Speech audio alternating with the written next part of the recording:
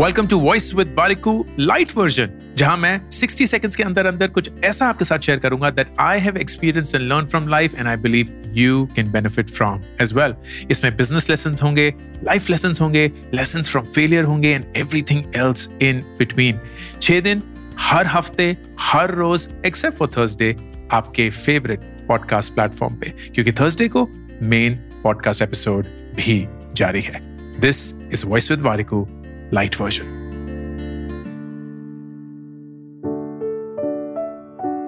एक रिश्ते में हम सबसे बड़ी भूल पता क्या करते हैं कि हम रिश्ते में खुद की अहमियत ढूंढते हैं, हम उस रिश्ते में खुद का वजूद ढूंढते हैं, हम सिर्फ वैलिडेशन ढूंढते हैं, उस रिश्ते में हम खुद को ढूंढते हैं। हम खुद से एक रिश्ता बना ही नहीं पाते तो हम अपने रिश्तों में ही उस रिश्ते को ढूंढते हैं। जैसे पेशेंट एक लाइफ सपोर्ट पे होता है ना, जैसे ही लाइफ सपोर्ट खींच लिया, पेशेंट गया, हमारा रिश्ता भी हमारे लिए वैसा ही है। जैसे ये रिश्ता हमारी जिंदगी से चला जाएगा, हमें पता ही नहीं कि हमारी जिंदगी में क्या बचेगा, अगर कुछ बचेगा भी नहीं। खुद के साथ रिश्ता बनाइए।